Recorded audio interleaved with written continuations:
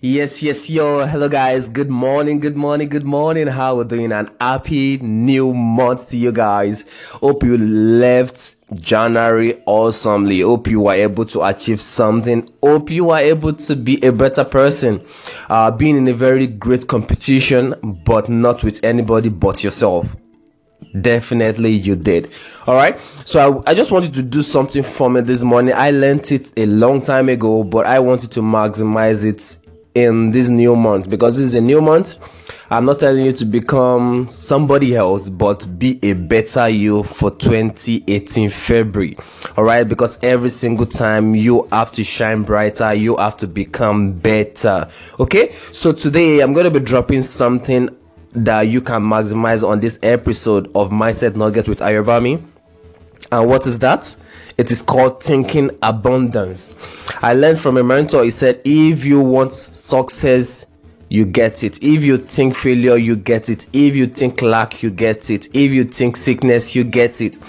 But when you think abundance, you will definitely also get abundance. So whatever you're doing this February, in your business, in your family, in your relationship, in every sphere of your life, one thing I want you to think about mostly now is what? Abundance. Telling yourself that nothing is lacking, nothing. Like when you want something, you get it.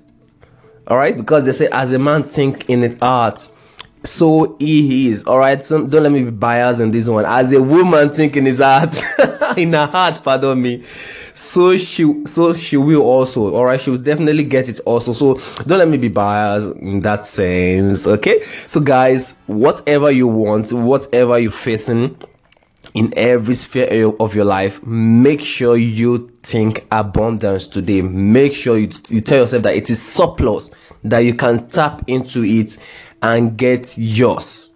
Okay? You want more money?